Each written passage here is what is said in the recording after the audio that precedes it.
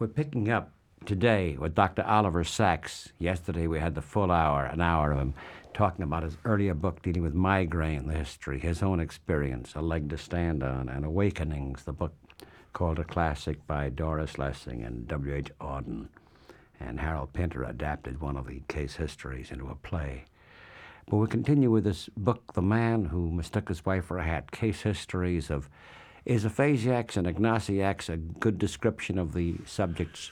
I hate to use the word subject, the people of this book, heroes and heroines. Well, there are all sorts of people. There are 24 of these clinical tales, and they're really 24 themes.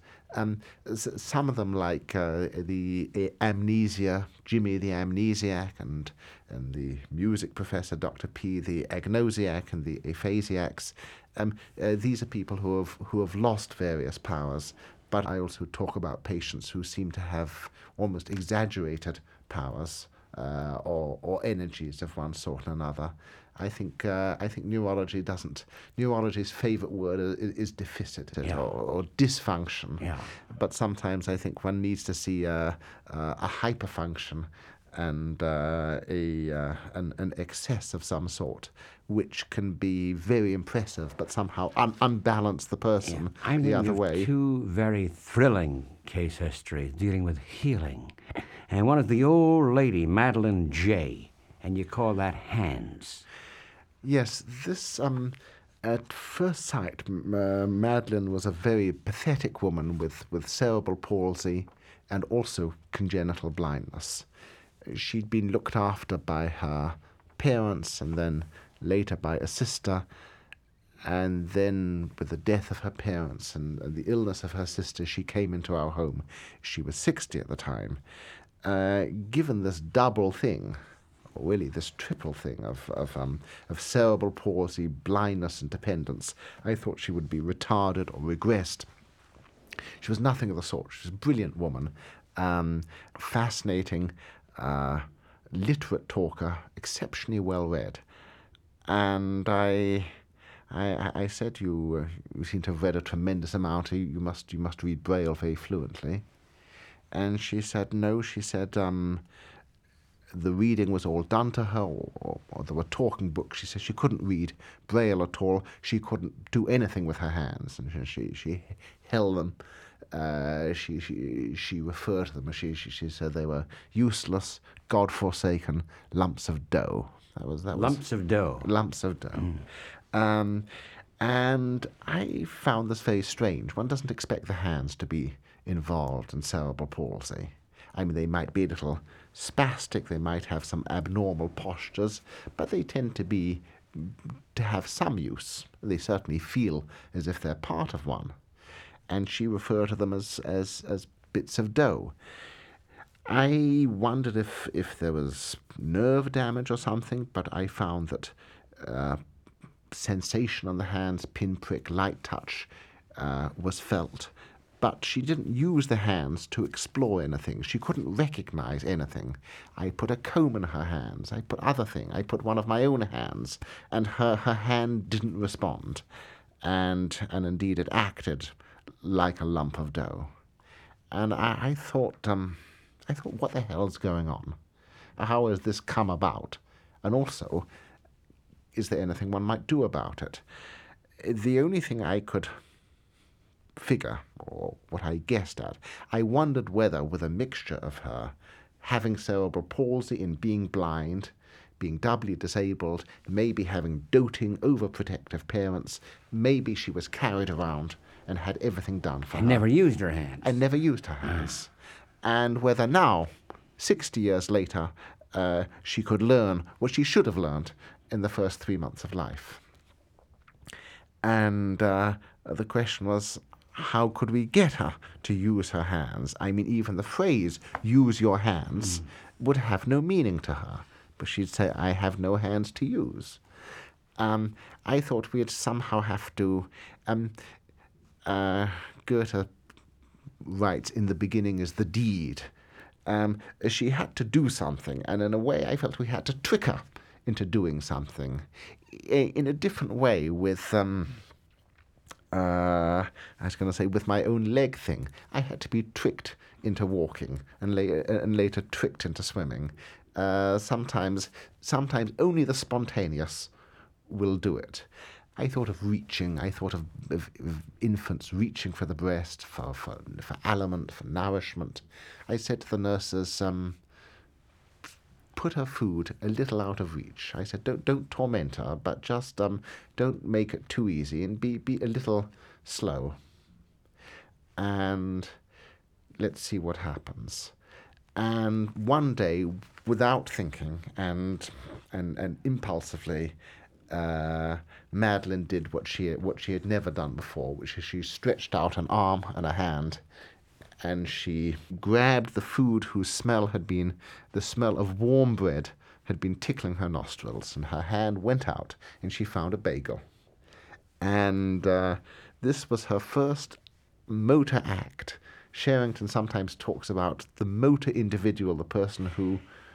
You know, you do something stunning here. You draw an analogy between her, found the bagelhood as the first word Helen Keller, blind, mute, was water. Yeah. Wow, waterhood. Yeah, and there's an analogy here, isn't there? Yeah. I couldn't help thinking of that. There has to be a first perception and a first word. It was water for Helen Keller, and the idea of what I call waterhood, and it was a bagel and bagelhood. What happened with Madeline, the 60-year-old? All right. Well, given the first perception, as when Helen Keller was given the first word, she moved with extraordinary speed, so that and suddenly from her hands being inert, they became tremendously active and exploratory. She was fascinated by the world. I mean, she woke up to a world of feeling and really to a sense of objects. First of all, the shapes of objects. The shape of a bagel fascinated her. The shape of a shoehorn fascinated her. And also she had an impulse to reproduce, and she made a sculpture of a shoehorn, which had sort of chunky, flowing curves, and it sort of almost reminded me of an early Henry Moore. And then within a month, she had to go on to people. She had really a compulsion to feel the heads and bodies of people around her. It was very extraordinary to be felt by her. And she started making sculptures of people, of heads.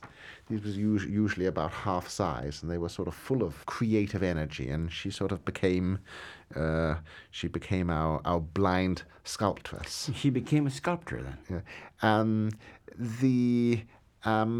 Not great, but pretty good and absolutely remarkable, because first, I wouldn't have believed it possible that powers of perception not acquired in the first months of life could be acquired at the age of 60. The first, there was just a feeling of that even being deeply handicapped for decades might not stand in the way of some sort of therapy. And second, how a totally unexpected artistic power might come out late in life. Since you mentioned how totally unexpected artistic power may come, I was about to go to the old Carpenter level. Well, perhaps that might be good, and then later we'll come to the artist, Jose. So just as she, in a sense, well, with your help, of course, and suggestion, healed herself, found an attribute, a facility she never dreamed she had at the age of 60. So the old Carpenter, he'd walk on a tilt without realizing it, right? Sometimes I don't do any more than provoke. I listen and I provoke. With the old Carpenter, McGregor. This is in another old age home. He was a fine, strong old man in his 90s, but he looked 20 years younger. And I said, "What's the problem?" And he says, people told him that he was walking on a tilt, that he was canted over to one side. He said he didn't think he was. He didn't feel it. He didn't know why they were saying it. I often use a tape recorder, a video recorder, and I said, "Can I take a picture of you walking and play it back? And you judge for yourself." I did this, and I played it back to him, and his jaw, his mouth fell open with astonishment, and he says, "They're right." He says, I am tilted way over. He says, "But I don't feel it." Now, I love to see a patient thinking out what has happened and what might be done. He said, there must be something in the brain, he says, normally, which tells you if you're upright or tilted. And he used to be a carpenter, and he talked about a bubble level. He says it's the sort of bubble level in the brain. A level. A level in the brain. In England, they call it a spirit level. In America, a bubble level.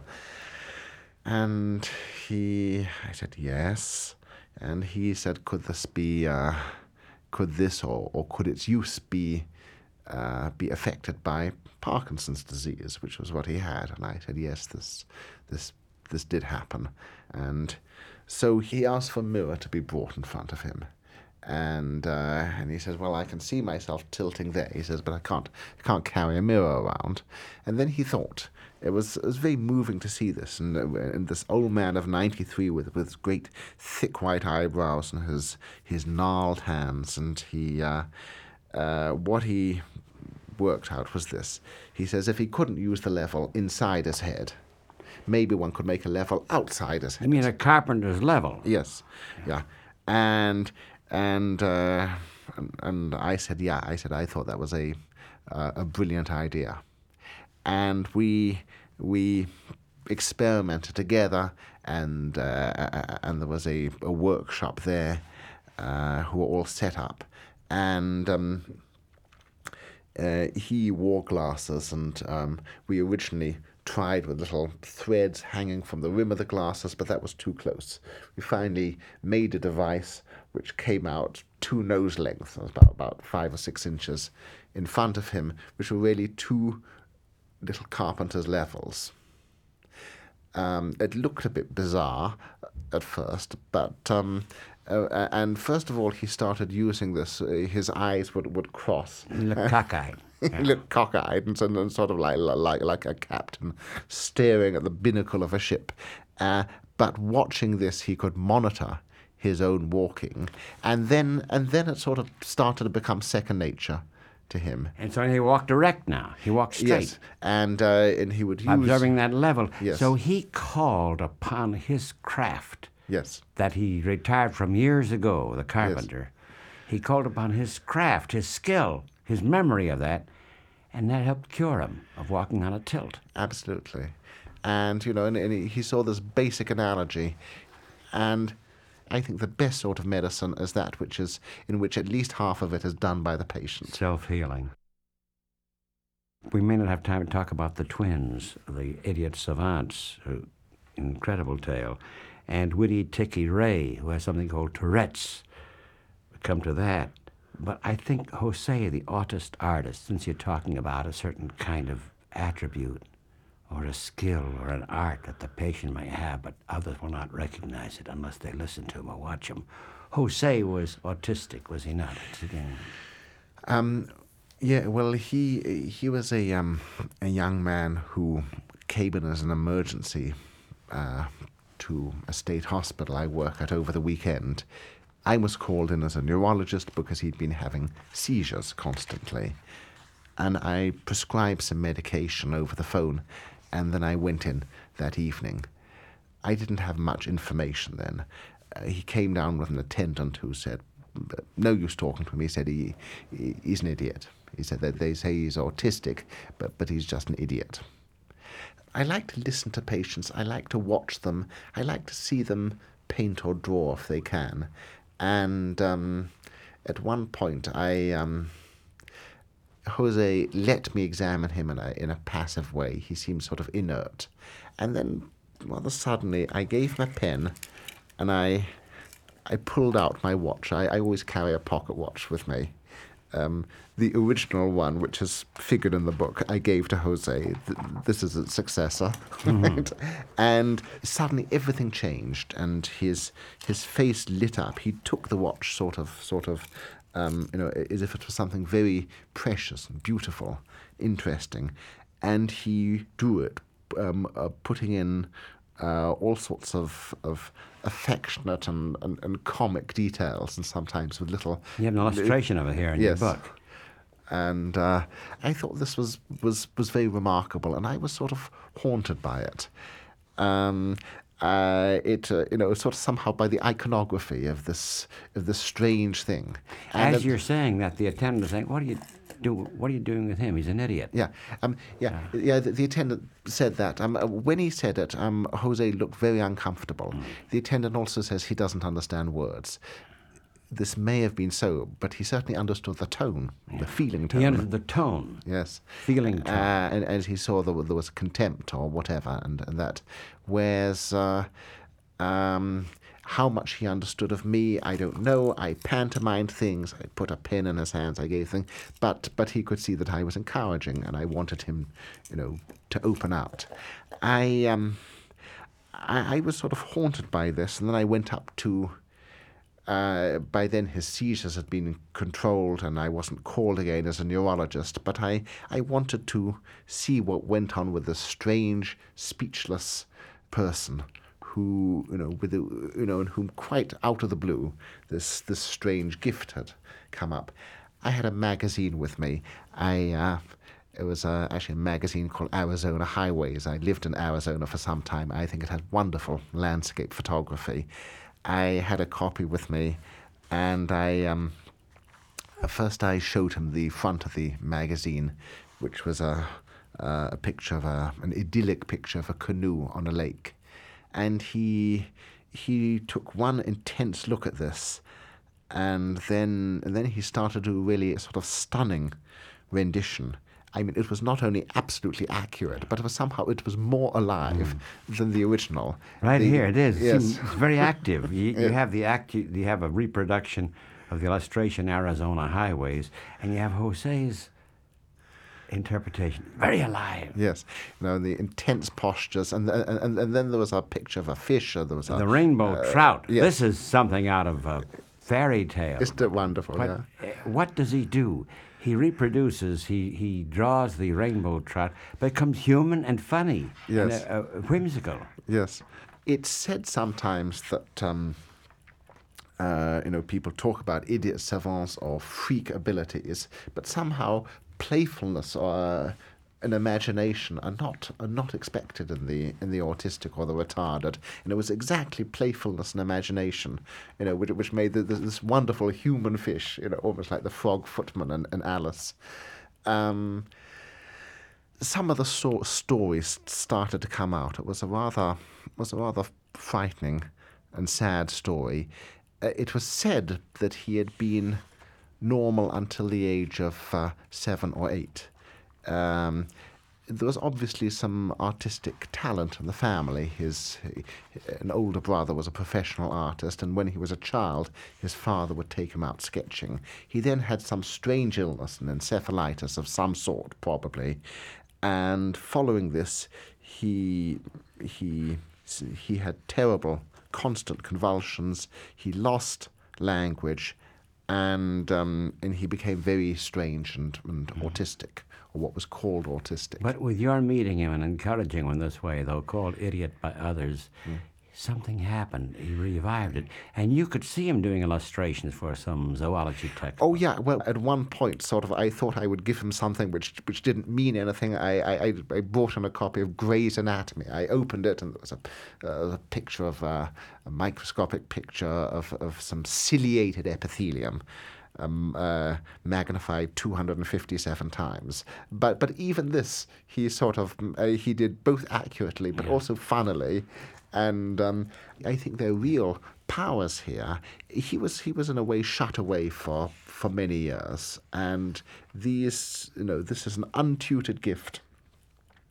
I don't think that he has general concepts in his mind, but I think his percepts, his rendition of particulars, is pure and remarkable. At the moment, he's doing something. He's doing sign painting and lettering and illustrations in the ward, isn't he? Yes. I mean, he can't read. For him, letters are simply designs and of a beautiful I think just as Madeline, the old lady with cerebral palsy blind, has now become the sculptress, he's become the sign painter there. Yes. illustrator there. So something is happening here. You see that something buried, long buried or dormant, suddenly springing into life, into being. I hope it may alter his life, which on the whole has been lost to disease and isolation for so long. You know, Dr. Oliver Sacks, we can't end this. Well, this is the second half of the program that began yesterday. And based upon several of his books, the latest one is The Man Who Mistook His Wife for a Hat and Other Clinical Tales, now published in the United States by Summit. With the president's speech, even though we talked about this in a previous program, you mentioned feeling tone. That's something that may distinguish flesh and blood beings from a computer. Feeling tone. Suppose you read the opening passage of this chapter called The President's Speech, and then take off from there. You read it. I'll read it. Okay. What was going on? A roar of laughter from the aphasia ward just as the president's speech was coming on, and they had all been so eager to hear the president speaking. There he was, the old charmer, the actor with his practiced rhetoric, his histrionisms, his emotional appeal, and all the patients were convulsed with laughter. Well, not all. Some looked bewildered, some looked outraged, one or two looked apprehensive, but most looked amused. The president was always moving, but he was moving them, apparently, mainly to laughter. What could they be thinking? Were they failing to understand him, or do they perhaps understand him all too well? I think I should say here that I'm pretty much without political feeling myself, and this is a clinical observation, and it's what I saw with my patients in response to a performance. And in aphasia, which goes with disease or damage to the language parts of the brain and the left hemisphere of the brain, people use the use and understanding of words and propositions while retaining all their sensitivity to the expression in which these are uttered, and also all the gestures and the intonations and everything else. I think the sensitivity can be enhanced.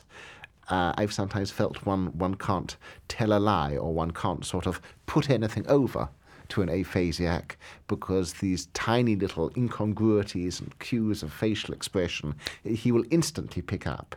On the one hand, he can't hear the words which may be consciously or unconsciously deceiving, and on the other hand, he can see. He is preternaturally sensitive to the expressions and the intonations, which are the real sign of the authentic or the inauthentic. Aphasic patients themselves, sometimes when they try to speak, are full of very vivid gestures. So the words have no meaning to them, but the extraverbal aspects. Yes. The sense. So it's feeling. Use the word feeling tone, which is an old-time word, which, I've heard a black woman use in the South. So they have that something. They hear a feeling tone, just as Jose, the artist, heard that attendant. He knew that tone had something of contempt to it.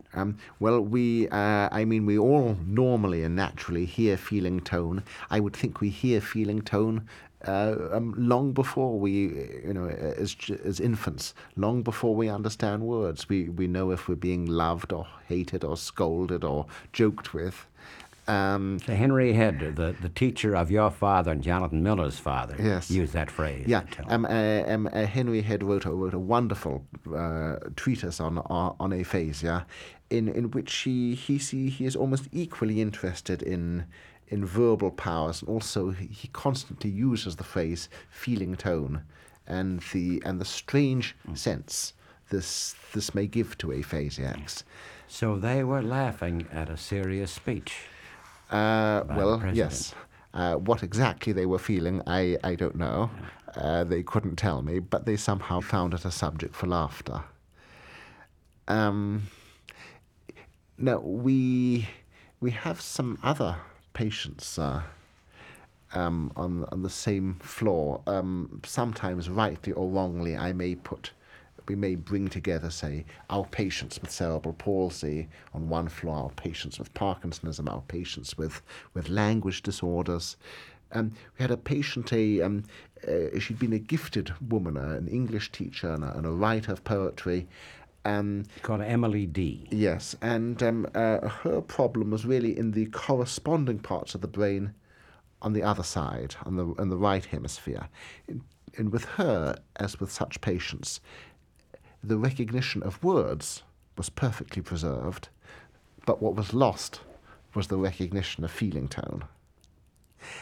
Now, she was aware of this, and to compensate for this, she required of herself and of others that they speak more and more precisely.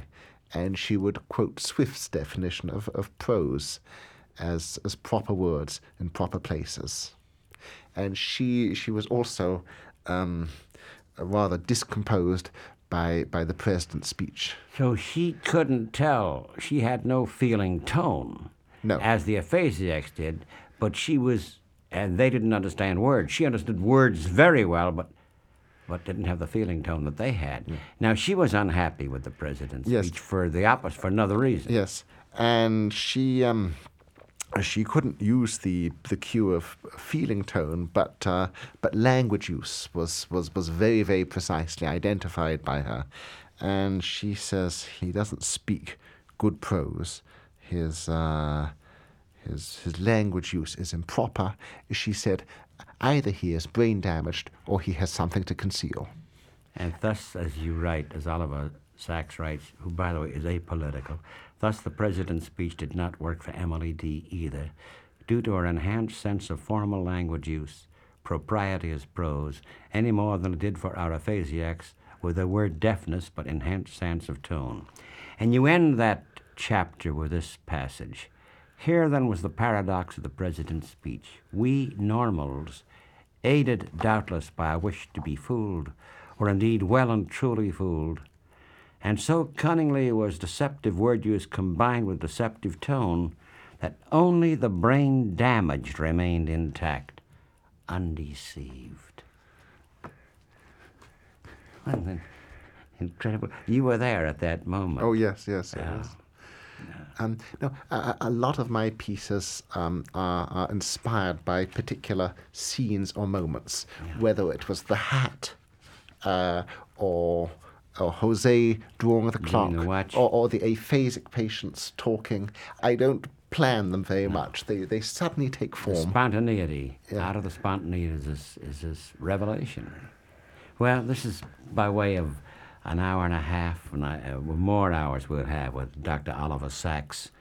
You mentioned the books, all of which are remarkable to read, and mostly the insights too. But there's a thrill here when you discover something. You hear of things, and the fusion of neurology, the medical world, and the naturalist world, and fuse that to the language of a poet and a writer.